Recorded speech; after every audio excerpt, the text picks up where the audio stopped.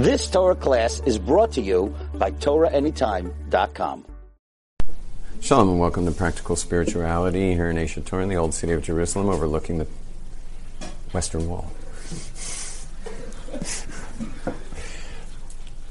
You know, we all want to have amazing lives, and one of the ways that you can have an amazing life, if you want an amazing life, and I think most of us do, at least at a certain point in your life, you decide that you're going to want an amazing life and you want to make it amazing.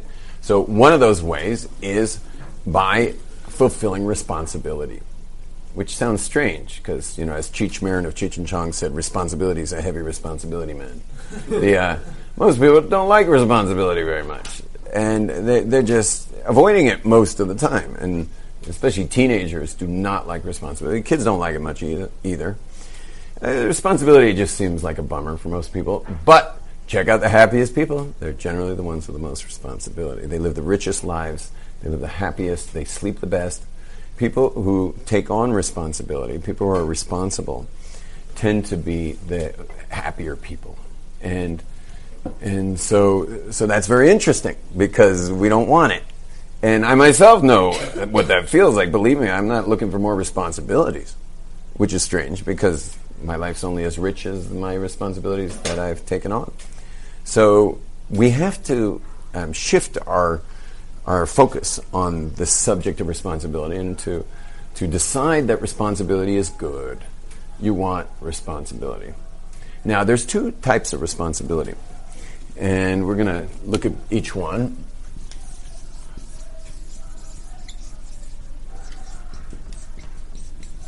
Two types of responsibility. One is elective, and the other kind is, how would you say it? It's forced upon you. It's your duty. There's words like duty, and you got to do it. What would you call it? Elective versus non-elective. What was that? Predisposed. No. What is it? What do you call the responsibility that like every person is responsible for? Like cleaning up after yourself. Obligatory. Obligatory. You got an assist, Sam. Okay. She said obligation.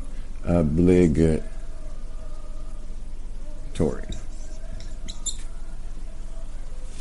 Okay.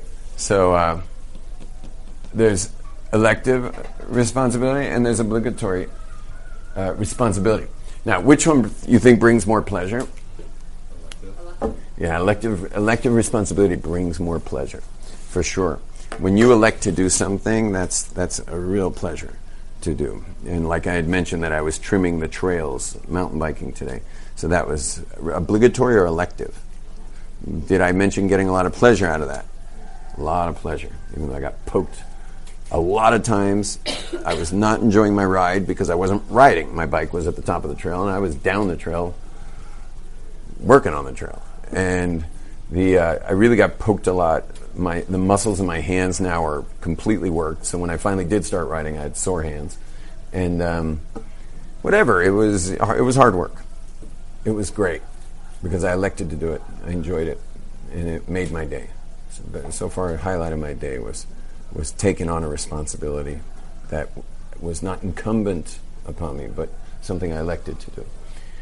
Now, obligatory responsibility can also be very pleasurable, and certainly, I don't think pleasure's our main thing we're looking at. Pleasure's kind of an outcome. I think the main thing we're looking at is meaning orientation. Like that our lives are meaningful. I mean, can you imagine what life would be like if your life was meaningless? Can you imagine what your life would be like to have a meaningless life? That would really be lame, to have a meaningless life. So, what's the correlation between responsibility and meaning in life? I mean, imagine someone who is not being responsible at all. Like, no responsibility. Imagine you gave someone no responsibilities. Could you see how maybe their life would start becoming meaningless? Can you see that? Tell me, give me an example of someone who has the highest responsibility and the most meaning. Someone running A parent. Very good. We'll start with that as a parent. Running a hospital. Yeah, that's a serious responsibility. But parenting is, it's somewhat elective, and Judaism is a bit obligatory too. But it's really obligatory and elective. Like you have kids is obligatory. How many kids you have is elective, we could say, and it's the most responsibility you've ever had in your life, and it's your greatest pleasure. Did I say pleasure?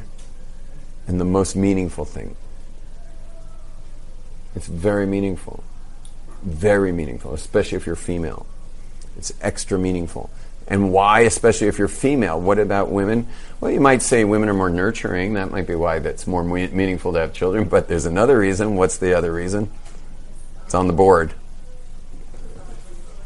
What? They're the only ones who can do the Right. They're the ones who can do the duty here. You understand? Like men are fun for children when you're raising them, and for babies. I'm the one of the two parents that keeps doing these little gravity moves with the kid, and and like making life fun and stuff. But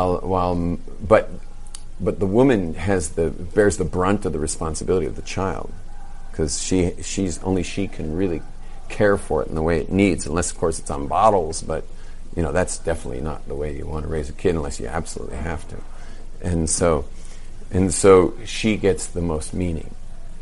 Also, it's elective for the woman. What's that?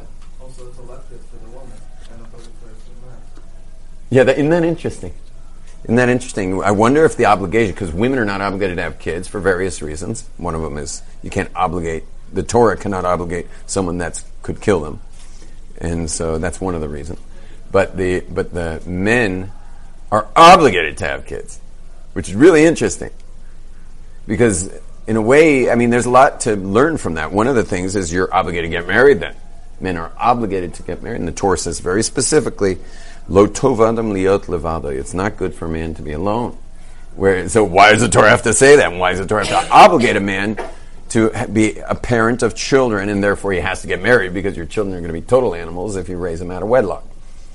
And, it's not good for children to be raised out of wedlock. It can be done, and some people have done it well, but it's you're statistically ruining your chances of having good kids if you raise them out of wedlock. And so, their socialization to the institution of marriage is going to be skewed. So amongst many other things. So the men are obligated. Why do you think the men are obligated? So it's really interesting. And I've heard Jordan Peterson touch on this subject a little bit, is that women have inside them meaning. They're built in with meaning because they can create children. Not only can they create them, they want to create them. Men, on the other hand, men's self-esteem is so low that it's a question if they even want to propagate themselves. Like, it's enough I'm here. Like, I want to bring another one. Like, when do we borrow someone else's seed for our children? So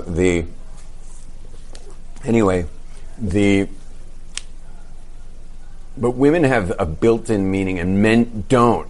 Men don't have built-in meaning. Men have a bigger issue with meaninglessness than women do, because we don't have a built-in meaning in our reproductive system. And that causes us to live a more meaningless existence. But and there's another idea I learned from Jordan Peterson, is that if you can move your bag of bones somewhere, like just move that bag of bones and, like, I don't know what, put people's luggage onto a little cart and bring it to the airline window, the ticket counter for them, otherwise known as a what are those guys called? Not a bus boy. That's a concierge, kind of. Yeah. What do you call the guy at the airport? What? That's funny. Like, we live in such a generation. Like, most airports don't have.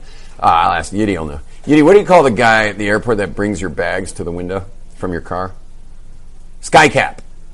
What? Maybe it doesn't exist. Oh, it doesn't exist anymore. It's certainly not an EasyJet coming from London, man. Whoa. Ain't no sky cap there. You know, that's like it's like a bus. Your seats don't even recline. So anyway, they're called a sky cap. Actually, everyone practice that word. Learn more vocabulary. So sky cap is please. That's why that window's there, so I can invite shy people into the room. Not that you're shy, it's just you don't want to interrupt a class, and I understand that. But it's a drop-in course, and you have succeeded in dropping in better than anybody here, except for Yiddy, who dropped in a second before you. So, anyway, sky caps can move their bag of bones. That man can move his bag of bones and shoulder that luggage. That's not, there's some heavy bags, especially if they're Jews coming to Israel, and with gifts for everyone they know. And they can lift that thing with those muscles of theirs, and they can move. Shalom. There's a spot right here next to this lady if you want. So anyway, they can lift those bags, they can put them on the cart, they can bring them. And here's the crazy thing about all this. Hey, no, nice to see you. There's a spot right here if you want to grab it. Sure. So what happens at the end of all that back and forth is when you finally get the guy set up, they hand you money. What have these guys gone insane? Why are people handing you money? And the answer is because they find value. They found value in what you contributed. Because you moved those bags for them. And that's worth something to some people. $5, $10. I generally give it 20 if I got a lot of bags.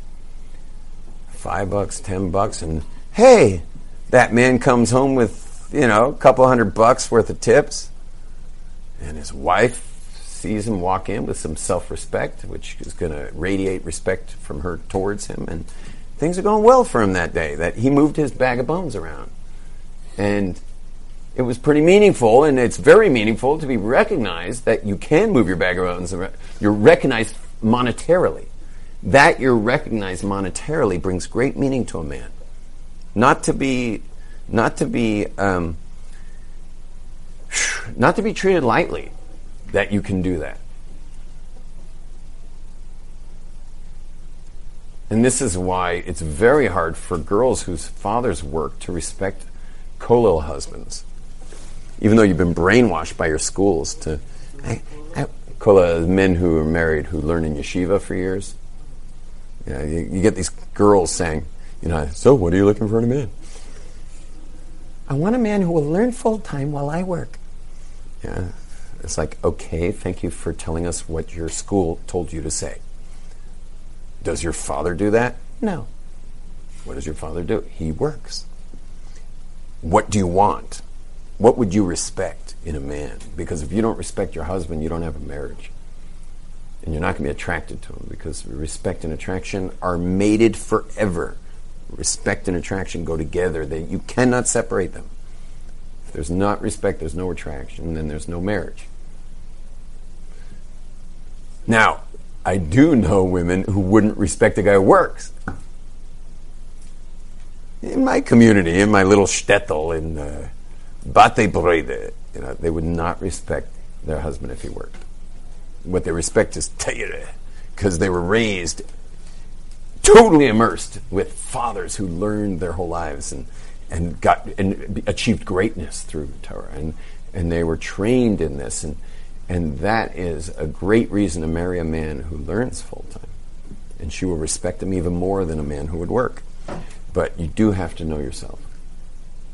And once in a while, you get a girl from a home whose father worked, and that's what she would have respected, except she had a, I guess you could call it a BT moment, where she had this, spiritually, something happened where she had this like incredible revelatory moment where she realized all there is God, and all there is the prophecies of directing our daily lives. Wow, I want to be married to a man who knows the wisdom of our tribe, like backwards and forwards. I want that kind of guy.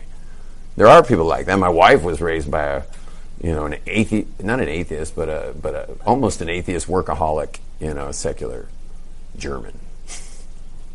with a very heavy work ethic and lots of guns, including one under his pillow, a couple shotguns, and like that's how she was raised. Skinning raccoons, and but my wife had a revelation, and the more Torah I study, the more respect I get.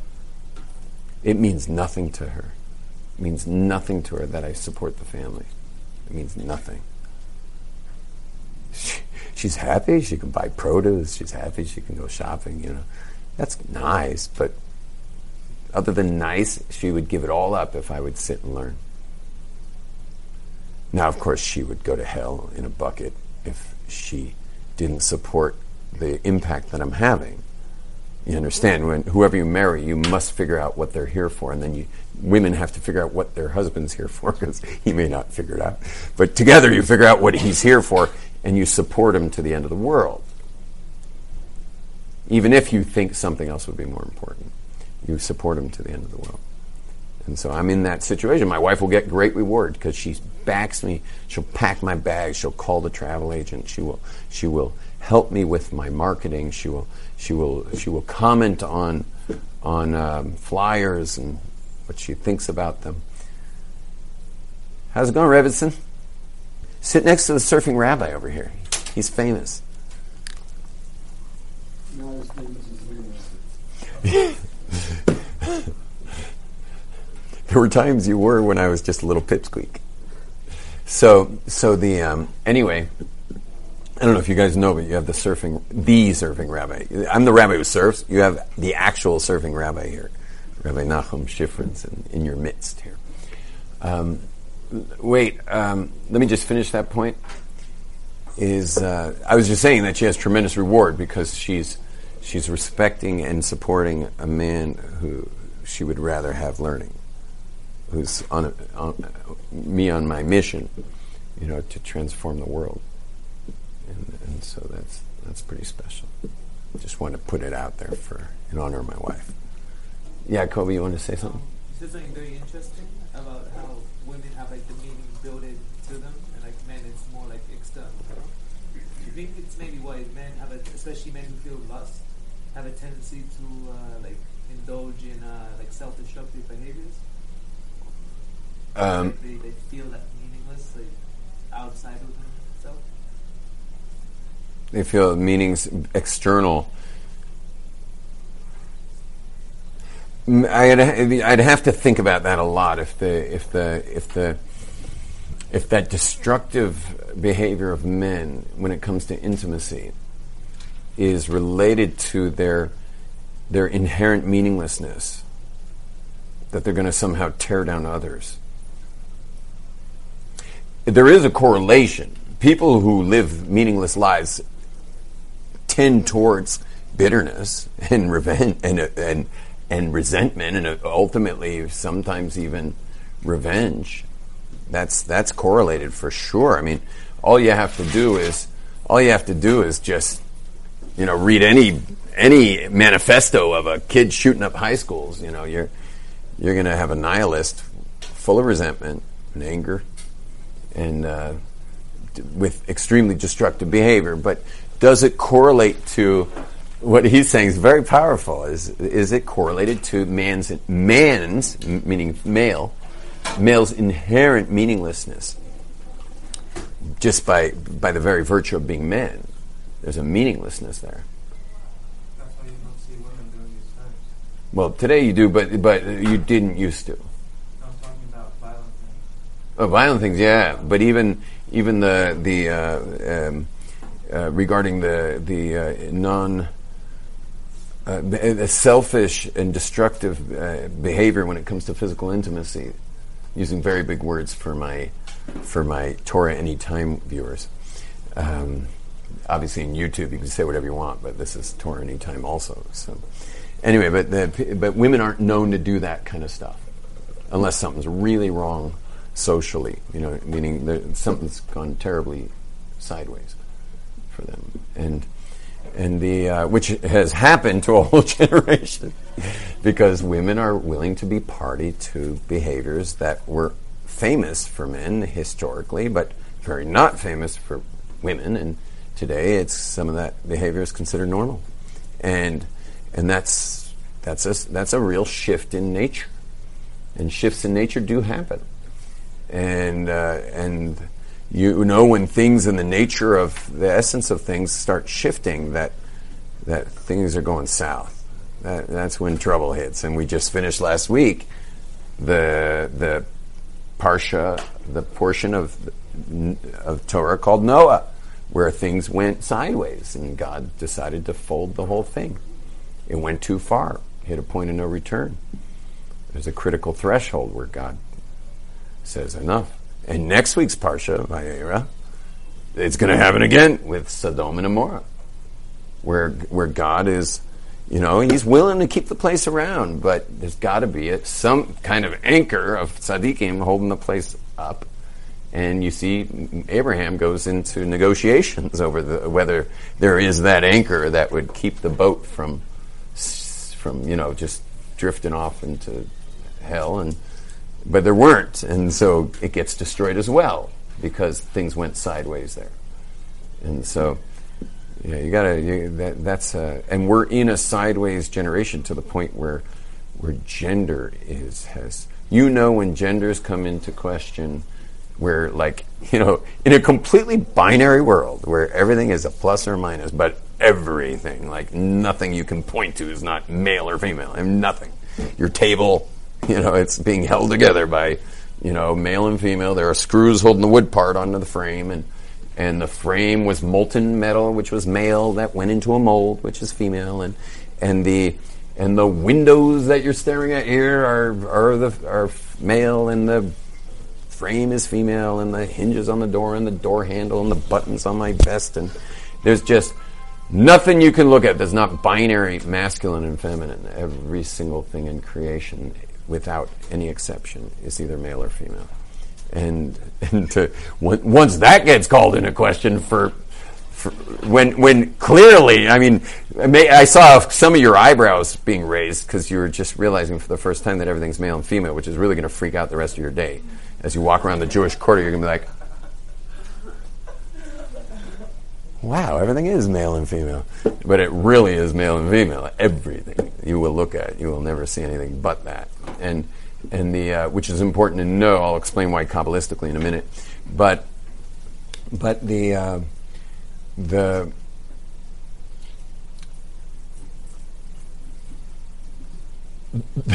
humans were not the surprise part. The surprise part was the table or the windows, not the human. Humans have anatomy, When they say, it's a boy, or it's a girl, it's not, it's not because the doctor's some genius. He figured it out, So when that gets called into question, you run the other way. You run the other way. Start looking for life rafts. Look for the lifesaver and grab it. My brother has a song called Lifeline. Throwing me a lifeline. Dun, dun, dun, dun. Throwing me a lifeline. Dun, dun, dun, dun, dun, dun, dun, dun, dun. I can't remember the words.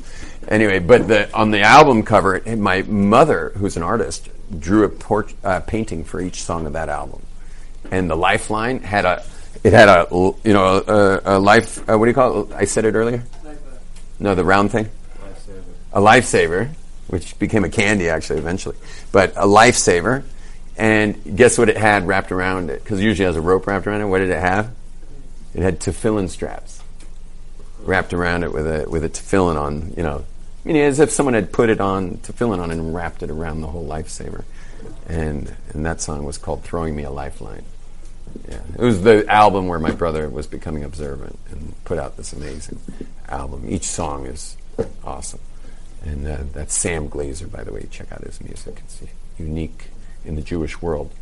Very rare you get a singer who actually writes his own music in the Jewish world, and so he's written the most songs of anybody maybe in history. He wakes up every morning to 3, 4 new songs, 2 new songs, 3 new songs that he doesn't remember writing. He has a little recorder by his bed, And when the songs hit in his dreams, he wakes up, records into them the key, all the lyrics, the bridge, the bass line, the tempo, the guitar riff, the keyboards, everything's sung in. But the entire song from beginning to end, without any, it's not even going to get edited. That's the song. And he's learned code over decades and decades how to do this. And then he falls back to sleep till he wakes up again, and he records another song. And he wakes up in the morning, and there's hardly ever a day where there's not several songs. They're in each song. If you sat at the end of his piano bench, because what does he do when he wakes up? He runs to his piano, and hits record and plays out the song, and just fleshes it out totally just to get it recorded. And then that song gets archived. He's an extremely organized guy. He archives that song, and probably no one will ever hear that song. Because when you write 3 songs a day, just do the math. You're writing 1,000 of those a year, and you know how much it costs to get a band together to play it in your studio. So that it actually is put down. So, and this has been going on since he was 7, and my mother had a poem assignment, and so he wrote a poem about colors, and it had to be about colors, and his poem was about black. And my mother, who's a musician, also says, hey, why don't we make a song out of it? So she gets on the piano, and she's got this poem in front of her, and she starts singing the poem. And my brother looks at her, 7 years old, and says, that's not how it goes. And she's like, what do you mean? How does it go? And he goes to sing like one of the most complex melodies you've ever heard, with all the lyrics of this poem. It actually was a song. It wasn't a poem. Want to hear it? Yes. I can't nail every word, but I'll do my best. Something like this. But those who are musicianship-oriented, listen to the tune, what's going on there. Black is the night without the stars. It is a rocket going to Mars. Black is a bowling ball waiting to ride. Black is also the night. Black is a something. Black is a sun. Black is the surrounding of the stars so bright. And black is your father when he says good night. Black is your mother when she says go to bed. And black is the hair upon your head. And my mother was like, huh? So she's like, let's choose another color. And he's like, yellow. And she's like, okay. And he's like, yellow is as bright as the sun. Yellow is the color of a hot dog bun. Yellow is... Yellow is the color of a table. It is the color of a fable. Yellow is the color of a fish in the sea. Yellow is the color when you're stung by a bee. And then he wrote a song called Alone. It's so sad. Is he on Spotify? What? He's on Spotify? Yeah.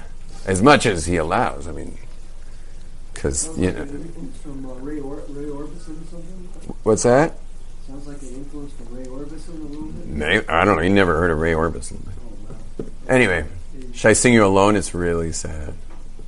But you might have felt alone before. Anyone here felt alone before? Okay, here goes. 7-year-old Alone song.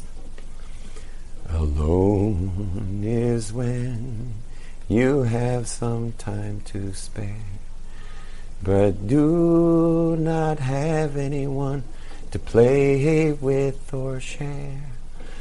Alone is feeling lonely, having nothing to do, feeling sad or fearful, uncomfortably blue. When all the people are laughing, really having fun, you feel so embarrassed. You going to run without any friends till the very end. Yeah. He was a wild kid. He's still a wild kid. And he handles the Shabbos tent at music festivals because he never grew up. And he's the most playful person ever. My kids love him. All kids love him. But can you be like a functional adult? I mean this is someone who's also very playful, but I also cause a lot of issues for myself from my playfulness. Yeah. He does too. Exactly. There's got to be some middle ground that I can reach here, right? It's called marriage. Yeah. You need someone to, you're the kite, she'll be the string. Is the string connected to the ground? Hopefully. You married I didn't marry much of a string. I mean, my wife's it's like two kites. Do you find that your best and worst moments from the same characteristic?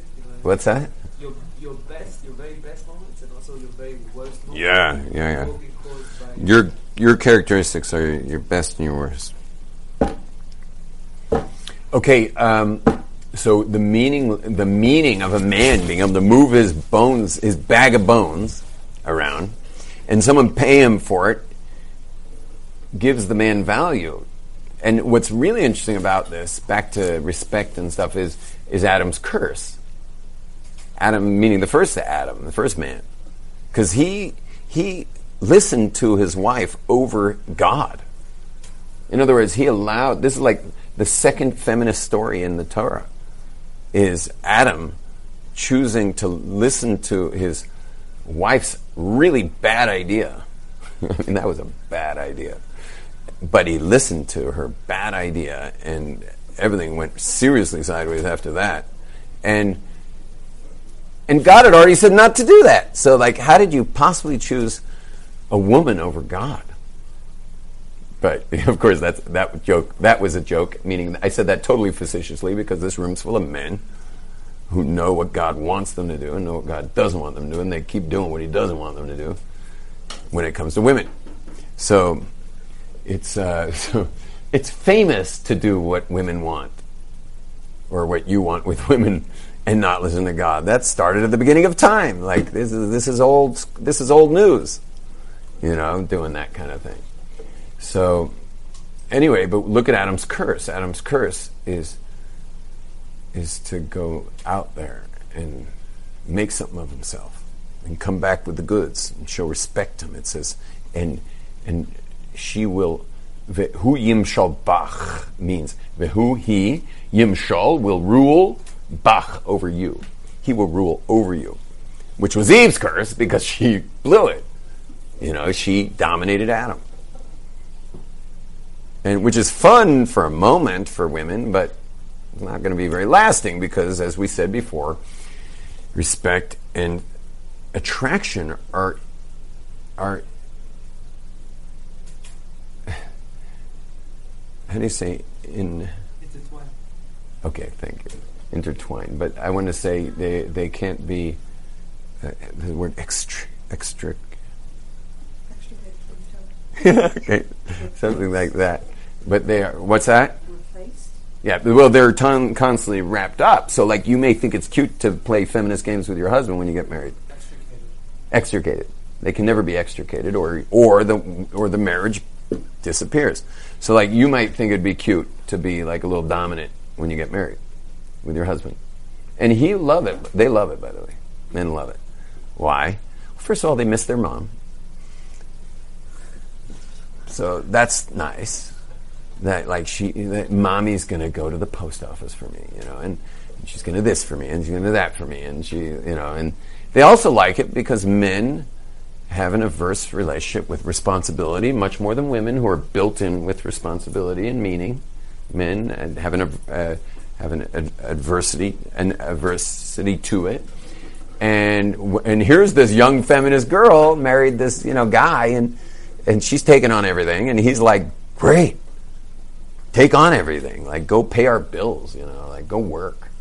Or go do whatever you're going to do. And she's kind of enjoying it when she's young. It's kind of nice when she's young to be in this kind of powerful place. And he likes it because he doesn't have to do anything. But after a while, a woman's feminine side starts getting stronger and stronger, because women don't get into their femininity till their 30s, and it never really doesn't really kick in until about their 35, 36, 37. By 38, every woman's like full feminine, like powerfully. Huge, intense femininity comes out of women. It could be because by the time they're in their 50s, young 50s, they lose their reproductive abilities, and it could be that it's kind of like a firework that it's shooting, but then at the end it just, and that's like the 40s, where their femininity is very strong. And if they have set up a opposite dynamic of what should be, where she's the dominant and he's the subdominant, which is what we're discussing right now regarding Adam and Eve, if they set up that dynamic in their 20s, or they're just victims of our generation, so that is the dynamic no matter how old you are. So and I'll tell you something interesting, for the first time in history, women are trading in their husbands. When they reach 40, 41, 42, they're dumping their husbands. Now, in the Haredi community, they won't dump them. They'll have the lack of respect, and then maybe they'll want to go see a counselor or something and try to build the man up.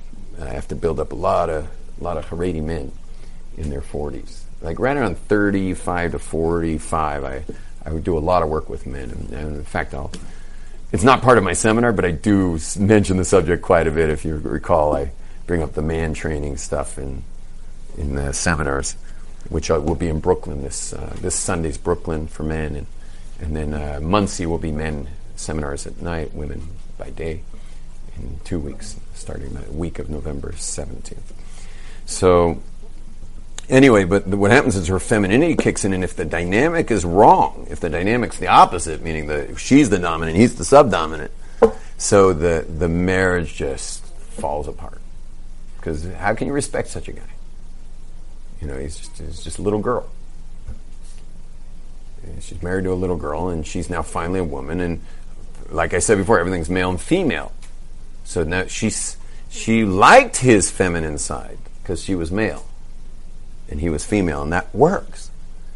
But it doesn't work in your 30s, in your mid to late 30s, when the femininity kicks in strong, no matter how male you were, and the femininity is now strong, and she's smelling for a male now. And she ain't got one because she crushed him years ago, or he was probably crushed by society or his mother or God knows who. His Hungarian mother. Those women are crushers. And so there's just nothing left of them, which has started this whole industry called man training. Which I'm not a man trainer, but I've been around the sport enough that I know the principles. I just don't have the patience to take on men, to train them in this. But what's amazing about it is the worst crash and burn divorces that are already it's over. They're separated. He lives somewhere else. She lives here. They're finally getting enough of the, Kramer versus Kramer hell fire of the divorce has finally come to the get. And then what happens? The guy stumbles upon man training. And he's like, I never heard of man training. So he gets a trainer, and he's working with the trainer, and the trainer's like, you've been doing everything wrong, man. And he's like, yeah, I guess so. And anyway, so they meet with the arbitrator right before the get, and he's been training now for already a couple weeks. Takes a couple months, but he's been training for a couple weeks. And they're with the arbitrator, and she starts smelling her husband. She's just kind of like, and she's like, there's a man here, and he's doing everything right now. Doing everything right. And whatever, the arbitration, the debt set and everything, and next thing you know, she's sending the forbidden text messages here and there. How you doing? He's like, he hadn't had a text message from her in 9 months. And there's the text. And the man trainer, of course, you send your text directly to man trainer. What do I do? He's like, it's working.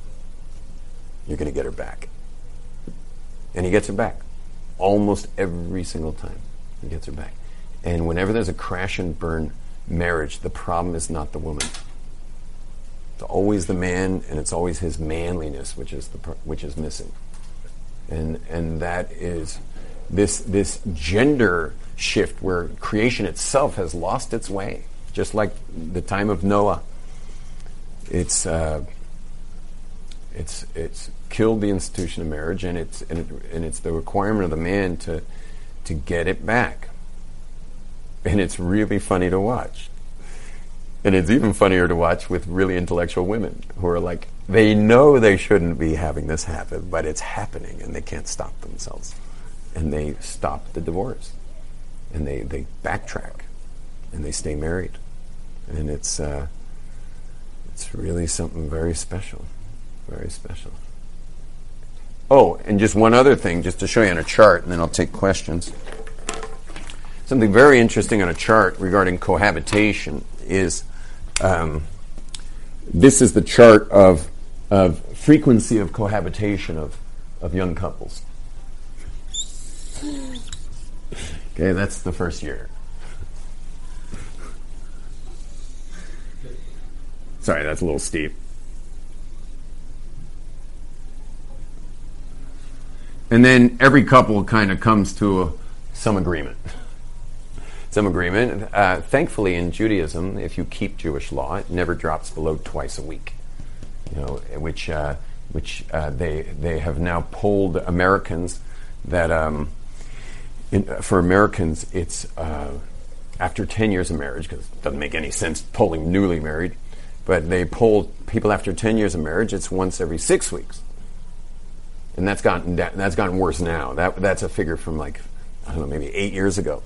It's even worse now. And by the way, as the years go on, it gets worse and worse. So whereas in Judaism, it's halachically obligatory. It can never be less than twice a week, ever. Never can dip below that, which is very interesting, because if you go take the 8 year ago statistic from 10 years, which is already good, is once every 6 weeks versus twice a week, comes out that being an observant Jew means that you'll be cohabitating with your spouse 12 times more than your secular counterparts. Now, that's not something anyone really thinks about. I teach a whole class on it. It's called the best kept secret. And it's really ironic too, because, let's say you're in, you're in San Diego. And you're in San Diego and you see this guy pull up, this greaseback silver hair, and his girl is like, she's about 20 years younger than him, and they're in a Corvette with no roof on it.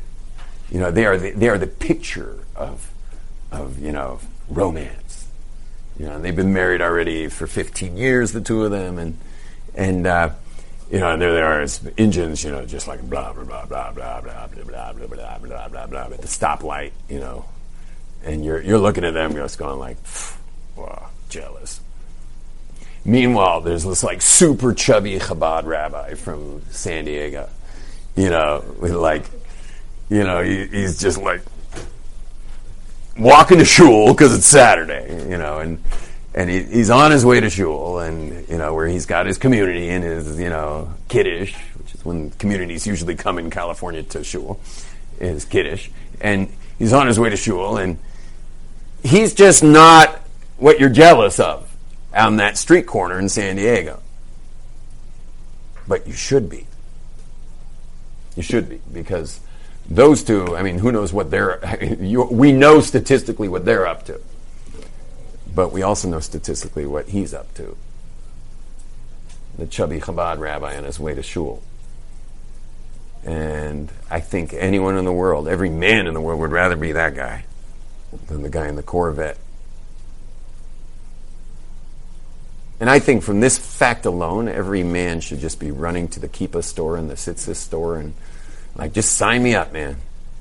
Sign me up for a healthy life, a healthy marriage.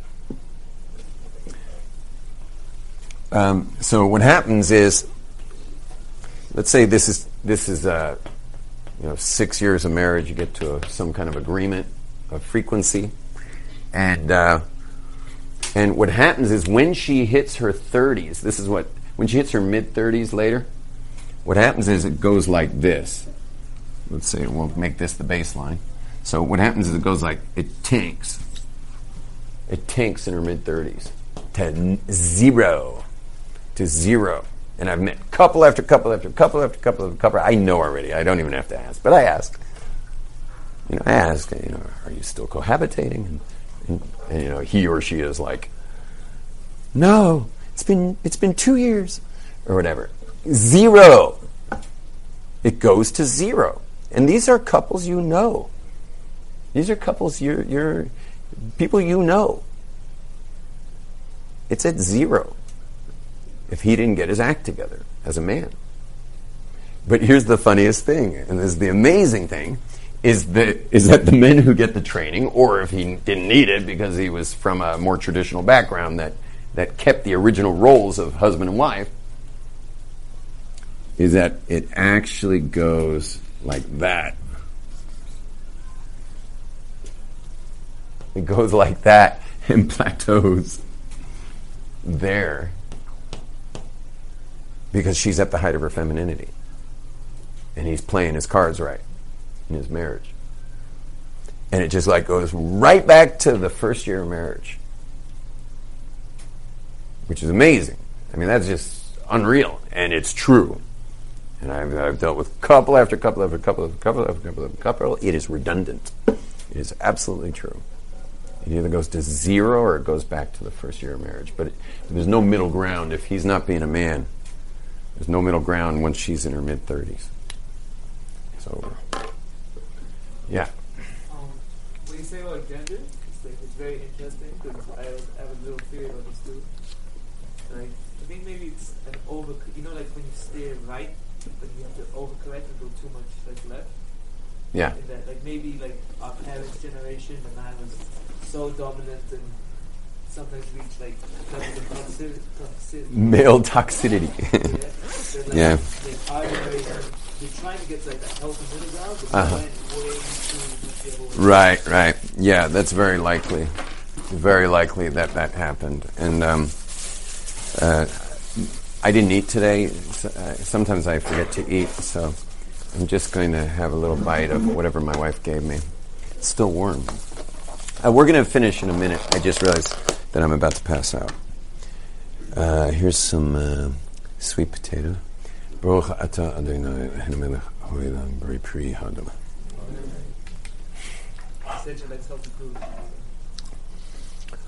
Oh my gosh. I just totally didn't eat today.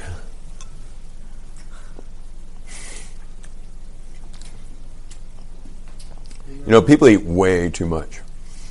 I ate way too little. But I am proof that food, the fuel food gives you, is 10 times more than you realize. What you think when you're fueling up is overeating. And you can eat so much less food and put so much out on so little food, and your whole body will metabolize it. It will find its way. And your muscles will take over. Muscles are ready to fire. They're just ready. Oh wow, what do we got here? I think it's egg.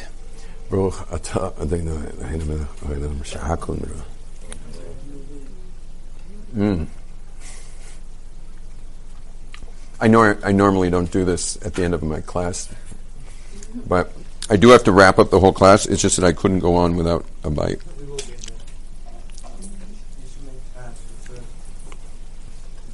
I had to give you something to edit.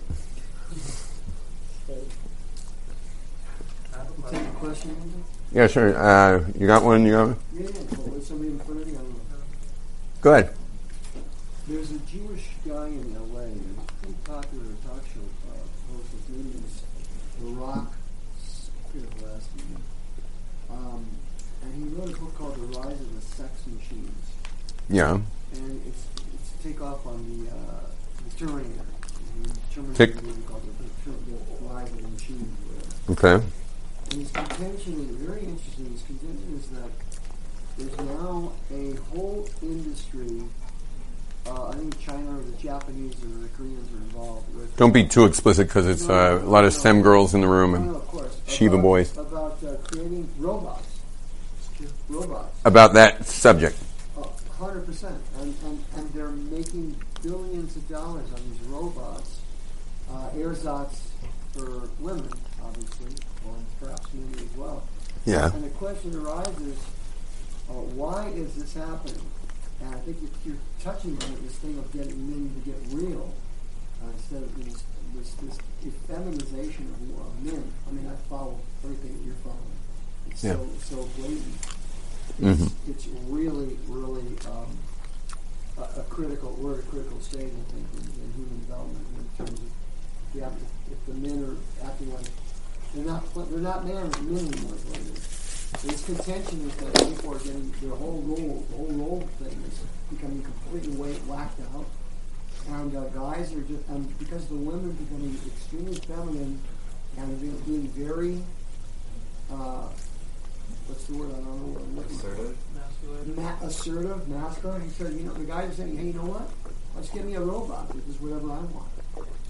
That's basically his contention. I found it because the men are scared from these women. Yeah, 100%. It's horrific and it's absolutely tragic, but it's real. Wow. Okay. And you had a question? You said earlier that... State. What's your first name? Ben Sion. Ben Sion State. Yeah. So you said earlier that as women mature in the later stages, they become more feminine. Yeah. Does the same happen for men? And if not, why not? No, it doesn't. No, it doesn't happen for men. Men go through their shift at puberty.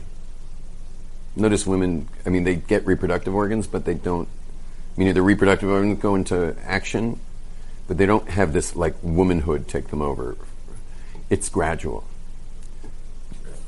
Women's womanhood is a gradual, natural progression from girl to woman. Okay. Boys don't have anything gradual happening. Nothing gradual there. And it's like within a few months. And he just, because who says he's a man just because his body went through all that? And that's why men have it so rough. Boys have it so rough when they go through puberty. So that's her puberty, so to speak. That's her intense shift. Yeah, Ravi? Going back to femininity, it's unfortunate, but society has made us women. That depends what world you're in, right. But in a very secular world, it's so normal because that's the way society is. But That the women would dominate. Yeah. I don't know what the subject is. Women have to go out into women dominant, going out into the world and becoming something. Yeah. So I'm saying, isn't it society that has made women be that way? It's not the women's fault. Not at all the woman's fault. Not at all the woman's fault. Isn't it written somewhere that at the times of the end of days, the light of the moon will be stronger than the light of the sun, and the moon is the woman? What is that? What does that mean? I've never heard that related to that, but that's an interesting point. I think it's potentially dangerous, using it as a dangerous makor for it, unless it's just a sign of Mashiach coming. But what does it mean spiritually? Spiritually, it just has to do with the. It's not the way it is now. That's what I'm saying. It's not that women are going to be more dominant and assertive in the work world or outside. So what is that? I don't know a teaching. Teachings are literally coming to my brain while I'm hearing you say it. But again, that would be coming from me. And the first thing that came to me is that there's going to be a shift in the nature of things. Right now, we have a hidden God creating this very opaque matrix, and that we reflect obviously God, but you can't see Him so well. And so what is the moon? The moon is the reflector of the sun. But in the end of days, the moon will be, the reflector will be strong. And so too, our world that's usually opaque will go back to its translucent state of the Garden of Eden before they ate from the fruit. I'm just making that up as I go, though. That was where my brain went. So you can put that in the waste paper basket when you leave, because I don't have any source for any of that. But that's what came. Kobe, guys, I am going to wrap up this class. Go ahead. Like, I get that men have to be masculine, like in the world itself. You know, it's very good to go and chase after what you want to have that masculine drive. Like on my day-to-day things, like I like that kind of kick that having a man gives me. But is it when we're talking about this, when you're with your wife, can you feminize yourself around her when it's just you and her? You know, like Bad idea. If you need to feminize yourself, do it with your friends. I mean, if you really got to cry something out. No, I mean more like being more open, you know, like being Oh, that's good. That's good stuff. That's not feminine. I don't know.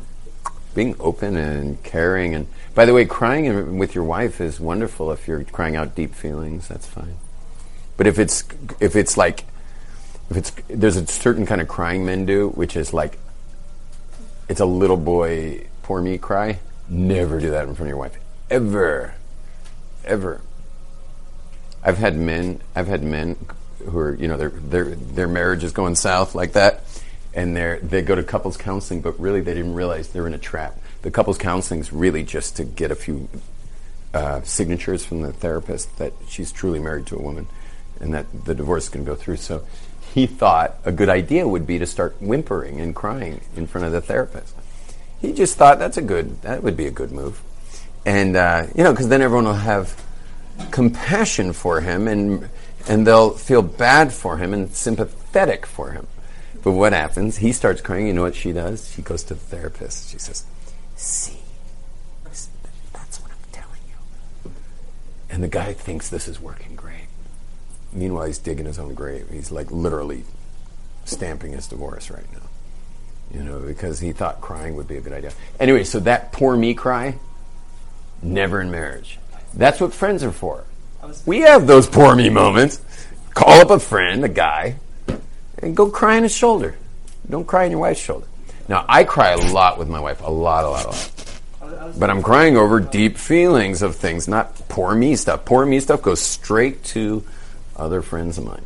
My question is more like, you know, like when I'm with my guys playing soccer, like I'm like very like pushy and aggressive. Like, I use it to like get my energy out.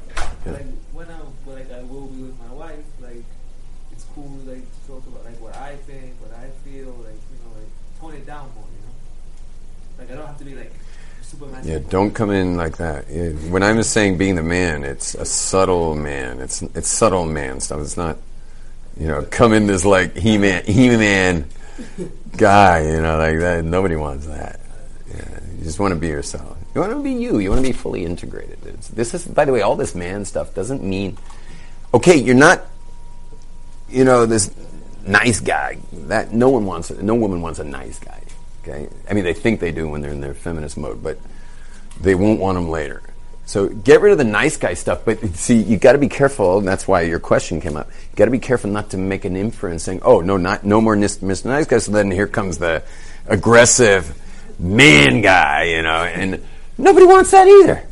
Just be yourself. Be fully integrated human being. That's all she wants. Just a fully integrated human being, and the man of that, not the woman of that. You know, she wants the man of that. And if that poor me side starts coming up, call a friend, go get a beer, and cry it out. Yeah. Or go to a therapist. Beer has estrogen. I've cried stuff out with therapists that just I would never do with my wife. I used to do it with my wife, and I couldn't figure out why she didn't want to look at me for a few days. You know what it's like? It's like catching a cold. When a guy gets married, he can't wait to catch a cold because he misses when he used to catch a cold. His mother would bring him this and that, and you know, and a compress and a soup and a this and that, so he thinks he's going to try that in marriage. Except what happens? She realizes, oh my gosh, it's defective. It's defective. Like, how's this thing going to support me that now caught a cold? And the guy learns real quick, never get sick. Never get sick. And you'll notice, most of you, your father never got sick because he learned his lesson in the first year of marriage. You never get sick. Unless you really catch a real thing. But the old getting sick thing that we do by kind of, a little extra processed flour and over-processed flour and like extra sugar and a little sleep deprivation, a little stress and overworking, you catch a cold. But you stop catching those colds when you get married. You stop catching them. But then there's just getting nailed by something. And once in a while a man gets nailed by something. But don't ever get sick when you're married. And that's why you'll notice your father doesn't get sick. He learned his lesson. She ain't coming with a bowl of soup. She's like, what the hell is going on here? And then you'll see her like your kid's sick at the same day. And she's just like, oh, sweetheart. Here, let me get you something, And you're like, what about me? She's like, you get better quick. Get back to work. Yeah, you want to say something? I may have missed it earlier. And also, if you'd like to say something, because I noticed that I've been watching your facial muscles, like, cringing in different times. If you have something you'd like to share or ask, you can.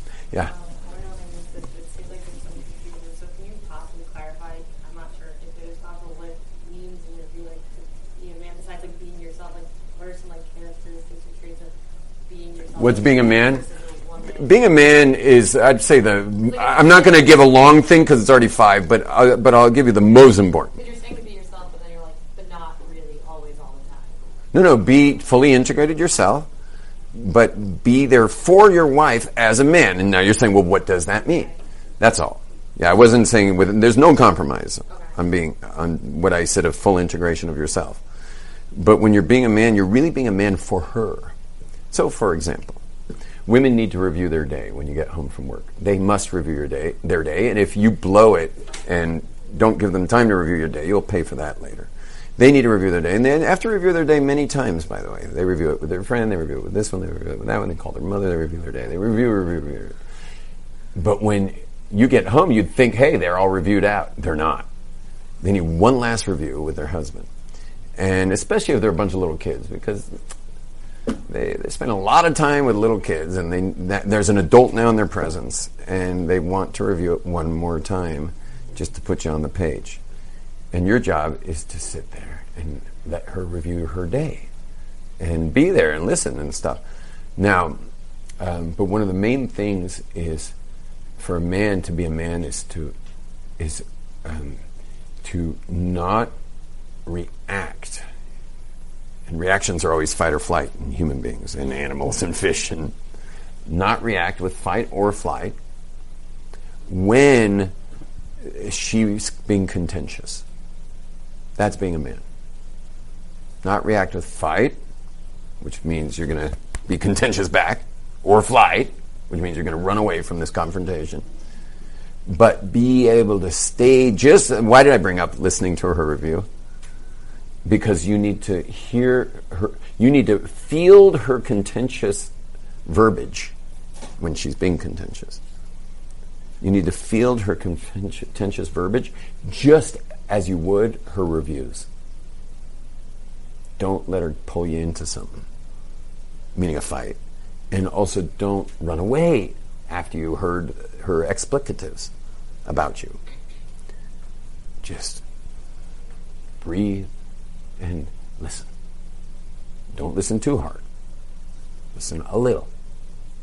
You listen too hard, you'll be wounded. And generally a woman, when she's feeling contentious and he's doing the man thing and he's really being there for her by shutting up, what happens is she sees he passed the man test. Her respect goes boom, and her attraction goes boom.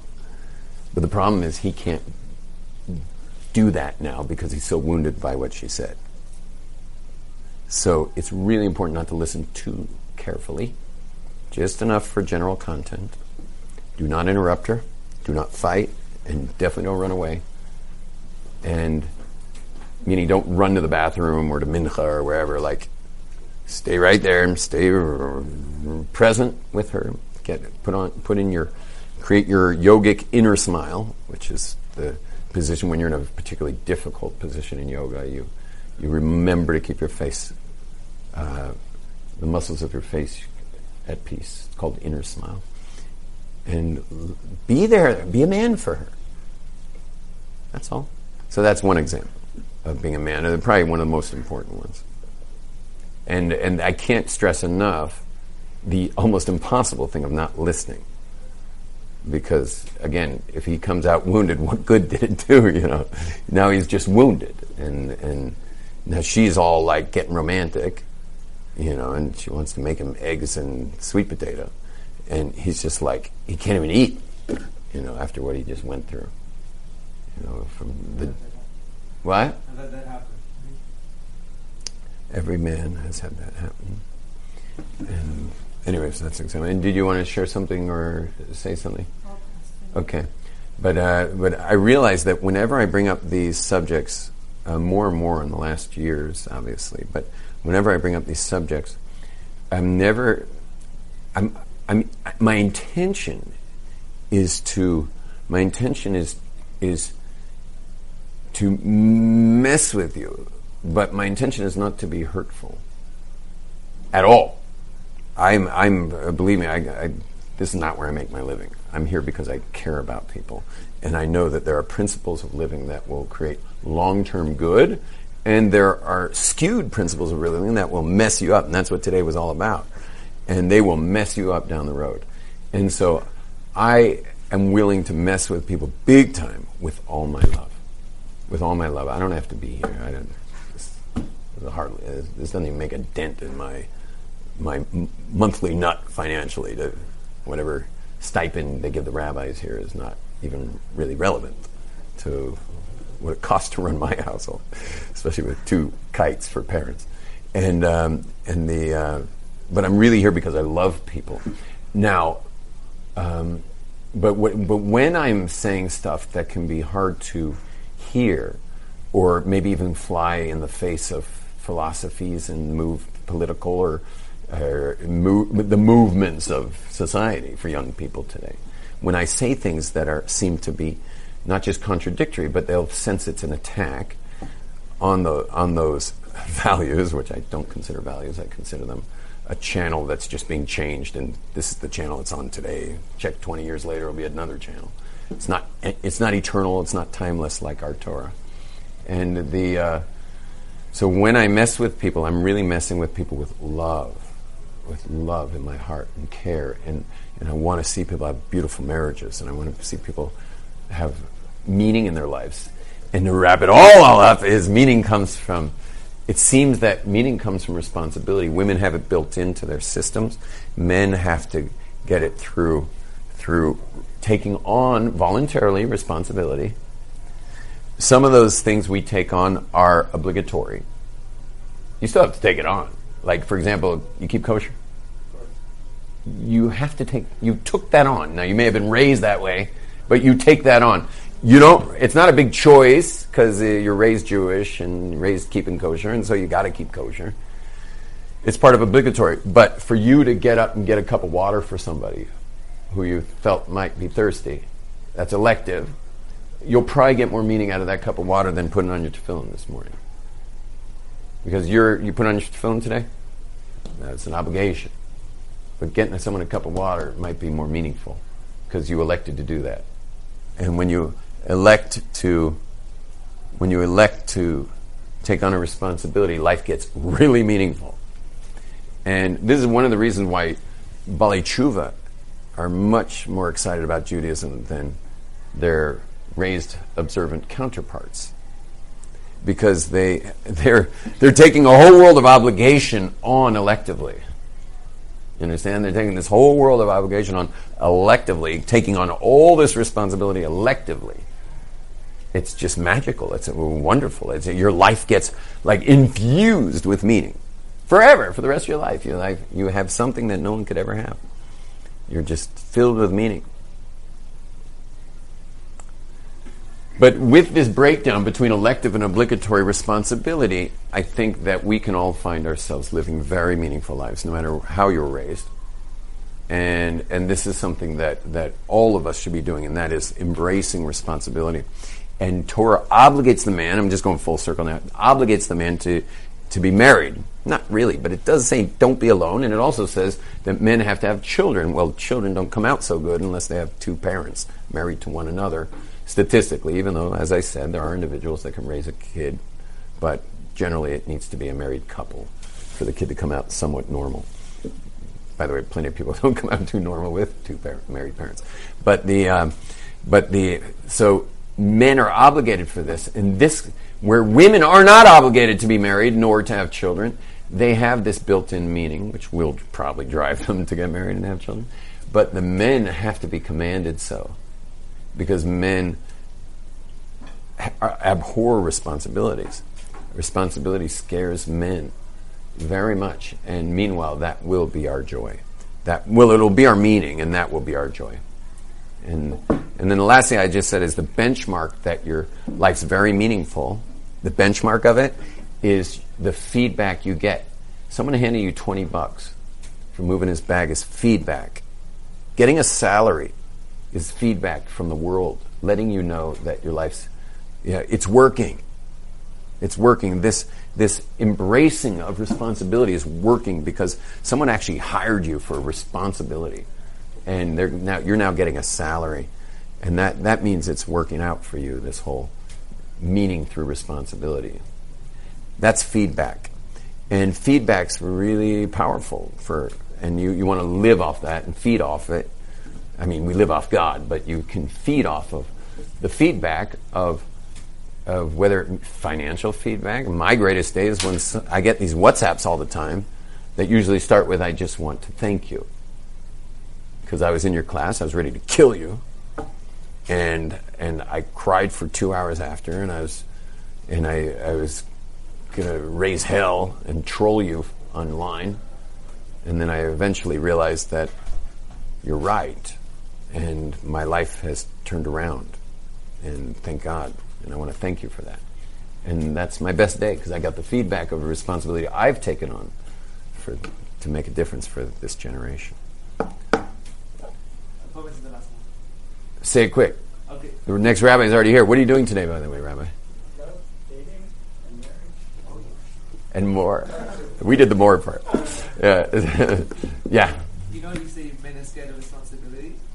Is it almost like, when you're at the top of your mountain bike slope, and it's like a real scary one, like and you're scared of it. Yeah. But like once you start jumping into it, and you're like really going on the turns, and you're in the middle of it, Yeah. you kind of begin to enjoy it.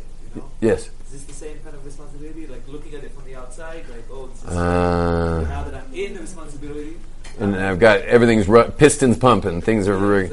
I like that analogy. That's good. Yeah. In other words, you're saying to everybody, get started. Get in there. Yeah. It sounded like you were touching on this at the end here, but that perhaps the most sentimental form of responsibility and feedback of one's value of their efforts and their self, I suppose, would be like a closed circuit of all humane, like you're human with the output. The other end of that equation is the wife and the kids, again human, and then the feedback is that they're not only happy and supported, but they're like becoming good people and perhaps surpassing you. Wow. Right? Nice. Like the monetary thing like gets the point home. I think that's what you're getting at, yeah? Both, but you're just adding deeper, seeing that things worked out, and you're even creating a family that's even greater than you. Continue to influence more humane circus. Yeah, but I warn everybody that just because you did this amazingly meaningful life, don't think your teenagers are going to be so excited. Teenagers are teenagers; they don't love responsibility. Okay, shkoyach. You've just experienced another Torah class brought to you by TorahAnytime.com.